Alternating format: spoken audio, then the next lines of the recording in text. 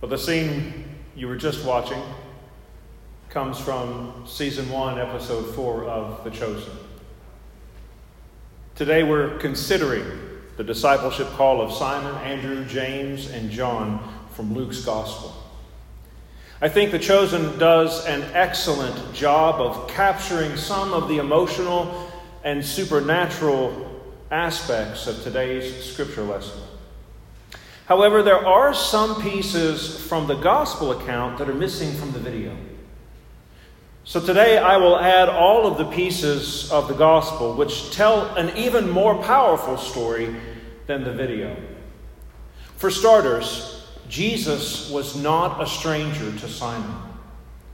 Today's lesson says that Jesus got into one of the boats, the one belonging to Simon, and asked him to put out a little from shore. Then he sat down and taught people from the boat. So here's the thing. And I don't know if you've ever watched any of those fisherman shows on like Discovery Channel or, stuff like that. But fishermen are kind of salty people, right? Pun intended. No fisherman would permit a stranger to use their fishing boat, especially as a platform from which to deliver a sermon. Clearly, Jesus already knew Simon and Andrew because Simon was comfortable enough to allow Jesus to use his boat as a pulpit. Additionally, according to Luke's Gospel, Jesus had previously healed Simon's mother-in-law. It says in chapter 4, Jesus left the synagogue and went to the home of Simon. Now Simon's mother-in-law was suffering from a high fever, and they asked Jesus to help her. So he bent over her and he rebuked the fever, and it left her, and she got up and began to wait on them. You see, Simon had already witnessed the power of Jesus in his own home. How likely is it, though, that Simon would have permitted Jesus, as a stranger, to enter his home to address his mother's ailing health? Not very likely. Which means that Simon and Jesus knew each other even before that event. Now listen, I want you to remember this, because I'm going to be teaching today's lesson next, but we're going to come back to the rest of the story towards the end of the sermon. So in today's episode of The Chosen, it appears the miraculous catch of fish takes place close to shore in shallow water. But Simon's boat was not in shallow water, it was in deep. When Jesus had finished speaking, he said to Simon, "Put out into deep water and let down the nets for a catch." So why is that detail important? Well, this detail is important because the fishermen had finished their midnight shift, and it was now morning. The boats were in. The last thing to be done was to clean the nets and then call it a day. Anyone here ever work overnight or midnight shifts? Anyone here ever do any shift work? Right? They're tough shifts, aren't they? I remember my dad working midnight shifts as a police officer. He would be getting home about the time I was walking to the bus stop. And I never really knew what my dad had been through during the darkest hours of the night. I only knew how tired he was. Thankful to turn off his radio and turn off his utility belt, put his utility belt with his holster and gun away, then take off his uniform. The last thing always to come off was the Kevlar vest that's supposed to protect him should he get into a firefight with somebody. Then he would go to bed. He'd get up late afternoon, he'd fix supper, he'd get ready for work, he'd go and do it all again. So I can't imagine what it must have been like, or what it would have been like for him to finish a midnight shift, put everything away, get ready and excited about going to bed, only to be asked to put everything back on and go back out.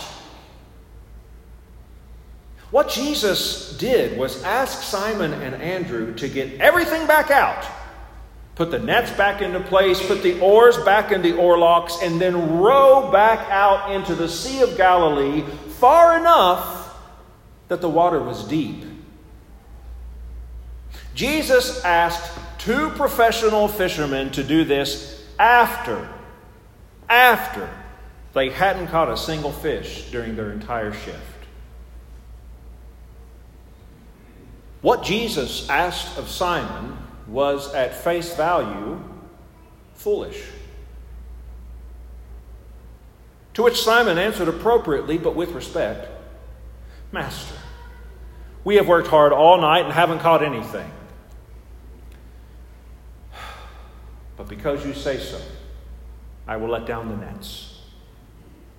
See, Simon was willing to do something that seemed foolish at face value because he already knew Jesus. Jesus had already done something miraculous in his home. Simon, he may not have yet been a disciple, but he knew there was something about Jesus worth trusting. So he and Andrew did as Jesus asked. They put back out to sea and let down the nets. And the result? 2 boats. 2, not 1, 2 were filled with fish to the point of sinking. Luke writes, when they had done so, they caught such a large number of fish that their nets began to break. So they signaled for their partners in the other boat to come and help them. And they came and they filled both boats so full they began to sink. Now, while this story is primarily about Simon Peter's call and confession, I think it's important to note that the other 3, Andrew, James, and John, were also first-hand witnesses and beneficiaries to the miraculous catch. In other words, all 4 fishermen witnessed the impossible made possible, and all 4 fishermen were getting the biggest payday of their lives. So when Simon Peter saw this, he fell at Jesus' knees and he said, "Go away from me, Lord. I am a sinful man." Now notice, friends, that Peter's confession isn't specific, but general. See, he realizes for the very first time that he is in the presence of God in the flesh. For Jesus just made the impossible possible. See, Peter recognizes his own humanity, his own sin state in the presence of a holy God. So he falls to his knees in recognition of Jesus' divinity because, friends, sin cannot stand in the presence of a holy God. Our human nature cannot stand in the presence of a holy God. And Scripture goes on to state that the disciples were astonished, literally amazed at what had taken place. Andrew, James, and John, they're standing there with their mouths agape, trying to comprehend just what had taken place. Oh, Jesus, he knew what he was fishing for. He knew what he was fishing for. See, it took fish to catch fishermen. I wonder, what bait did Jesus use to catch you? Jesus caught me with music. That's how Jesus caught me. How did he catch you? Peter's response was for all of them. As it was Peter's fishing company and he was the leader, Jesus revealed his divinity. Simon confessed his humanity, and Jesus responds with assurance. Oh, that blessed assurance. Jesus said, "Don't be afraid. From now on, you will catch people." So they pulled up their boats on shore. They left everything and they followed Jesus. The theophany of the miraculous catch and the boat so full of fish they were sinking was the final piece of the call story for Peter, as well as James and John, sons of Zebedee. Jesus' response is how a merciful God responds to humans throughout Scripture and still today. When we respond to Jesus, he says, "Don't be afraid." Why? Because a holy God loves us, has a plan for us, And it's God's desire that we willingly follow him. And we know, friends, from Scripture and from church history that Simon Peter would go on to do great things for the kingdom of God. Later in Matthew's Gospel, Simon would receive the nickname Peter, which means the rock. And I tell you, Jesus says, that you are Peter, Petros, and on this rock, Petra, I will build my church, and the gates of Hades will not overcome it. Now, prior to receiving this nickname, and it was a great, don't you wish somebody would nickname you the rock? Prior to receiving this nickname, Jesus asked Simon, he said, "Who do you say I am?" Peter said, "You are the Christ, the Son of the living God." So with this bold confession of faith, Jesus, the Christ, nicknames Simon the Rock. Hence the title of the episode, The Rock on which the church would be built. For that's Peter. But make no mistake, Peter's not the cornerstone of our faith. Jesus is. And here are just a few career highlights of Simon Peter, the Rock. He was the chief spokesperson of the disciples in all 4 Gospels, and he would serve as a leader for the apostles in the first half of the book of Acts. He laid the foundation of the church among the Jews on the day of Pentecost with his sermon. He laid the foundation among the Gentiles, receiving salvation with the conversion of Cornelius. He advocated for the radical inclusion of Gentiles into the church without requiring them and us to first become Jewish. It's a big deal. Additionally, Peter would compose 2 books that we find in the New Testament. Peter was, in every way, the rock upon which Jesus would build his church. Moreover, friends, Jesus' prophecy of Peter was beyond the disciples' comprehension. For the fish that Peter caught with Jesus includes every soul saved from the day of Pentecost until now. So whenever we think of the disciples, we always think of Simon Peter. His personality was impetuous and bold. He walked on water, but he also sank. He confessed Jesus was the Christ. Then he denied he ever knew him. He was the leader. He always had something to say. Sometimes good, sometimes bad. And look, sometimes Peter just said dumb things. Because that's the curse that goes with the blessing of having a big mouth.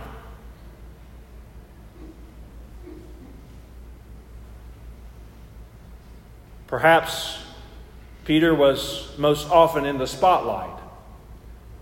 So naturally, we think of Peter as the example of what it means to follow Jesus.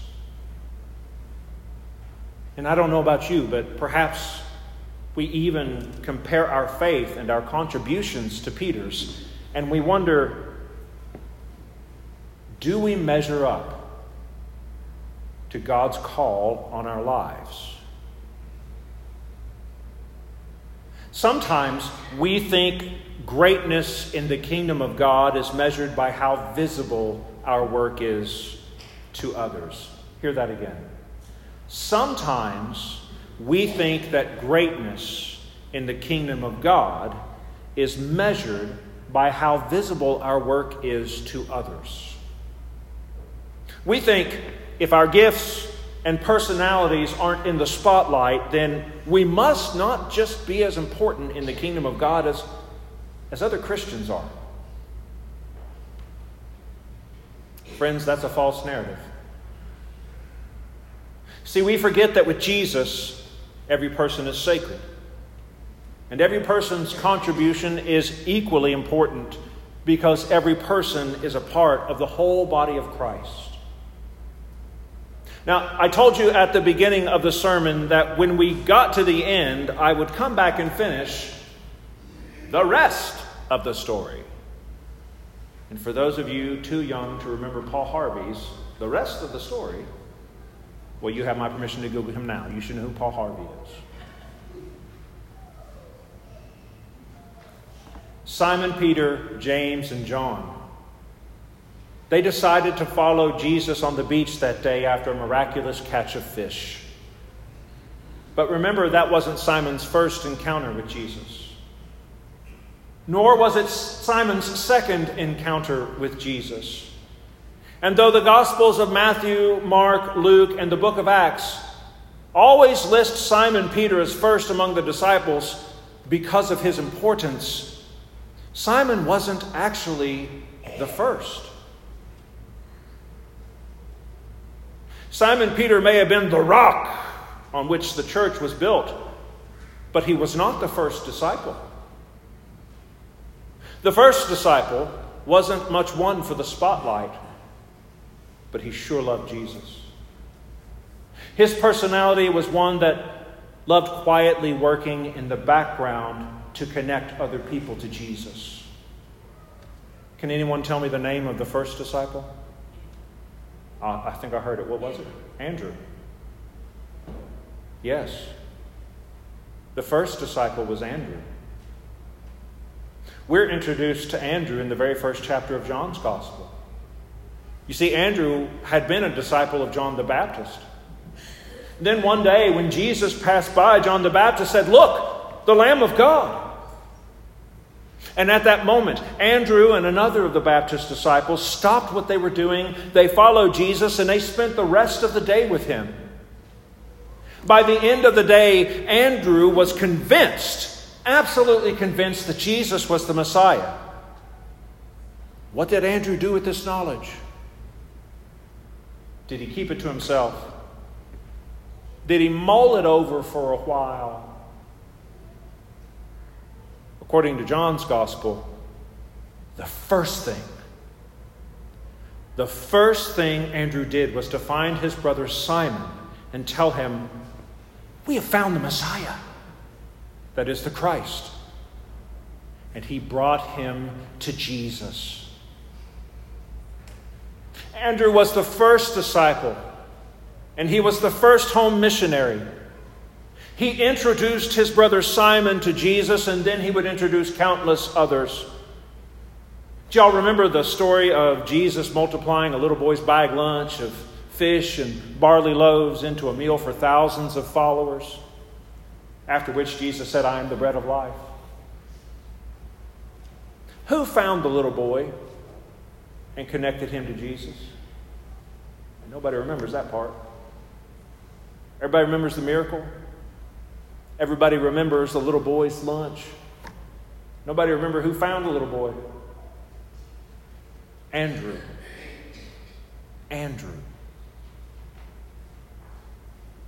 Without Peter, there would be no rock upon which Jesus would build his church. But without Andrew, there would be no Peter.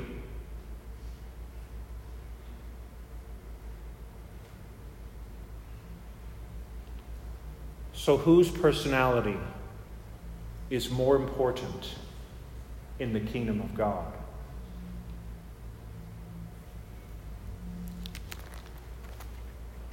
Both.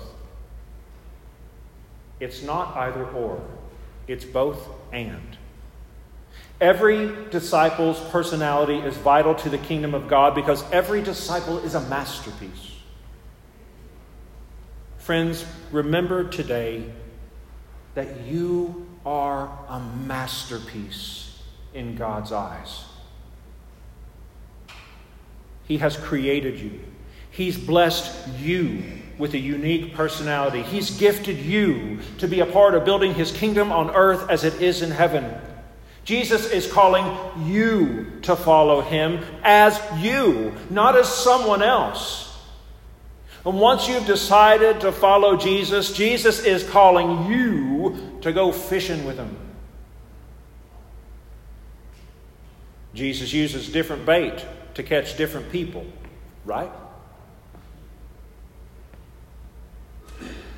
Your personality is part of the Jesus tackle box because you are the body of Christ and each one of you is a part of the whole.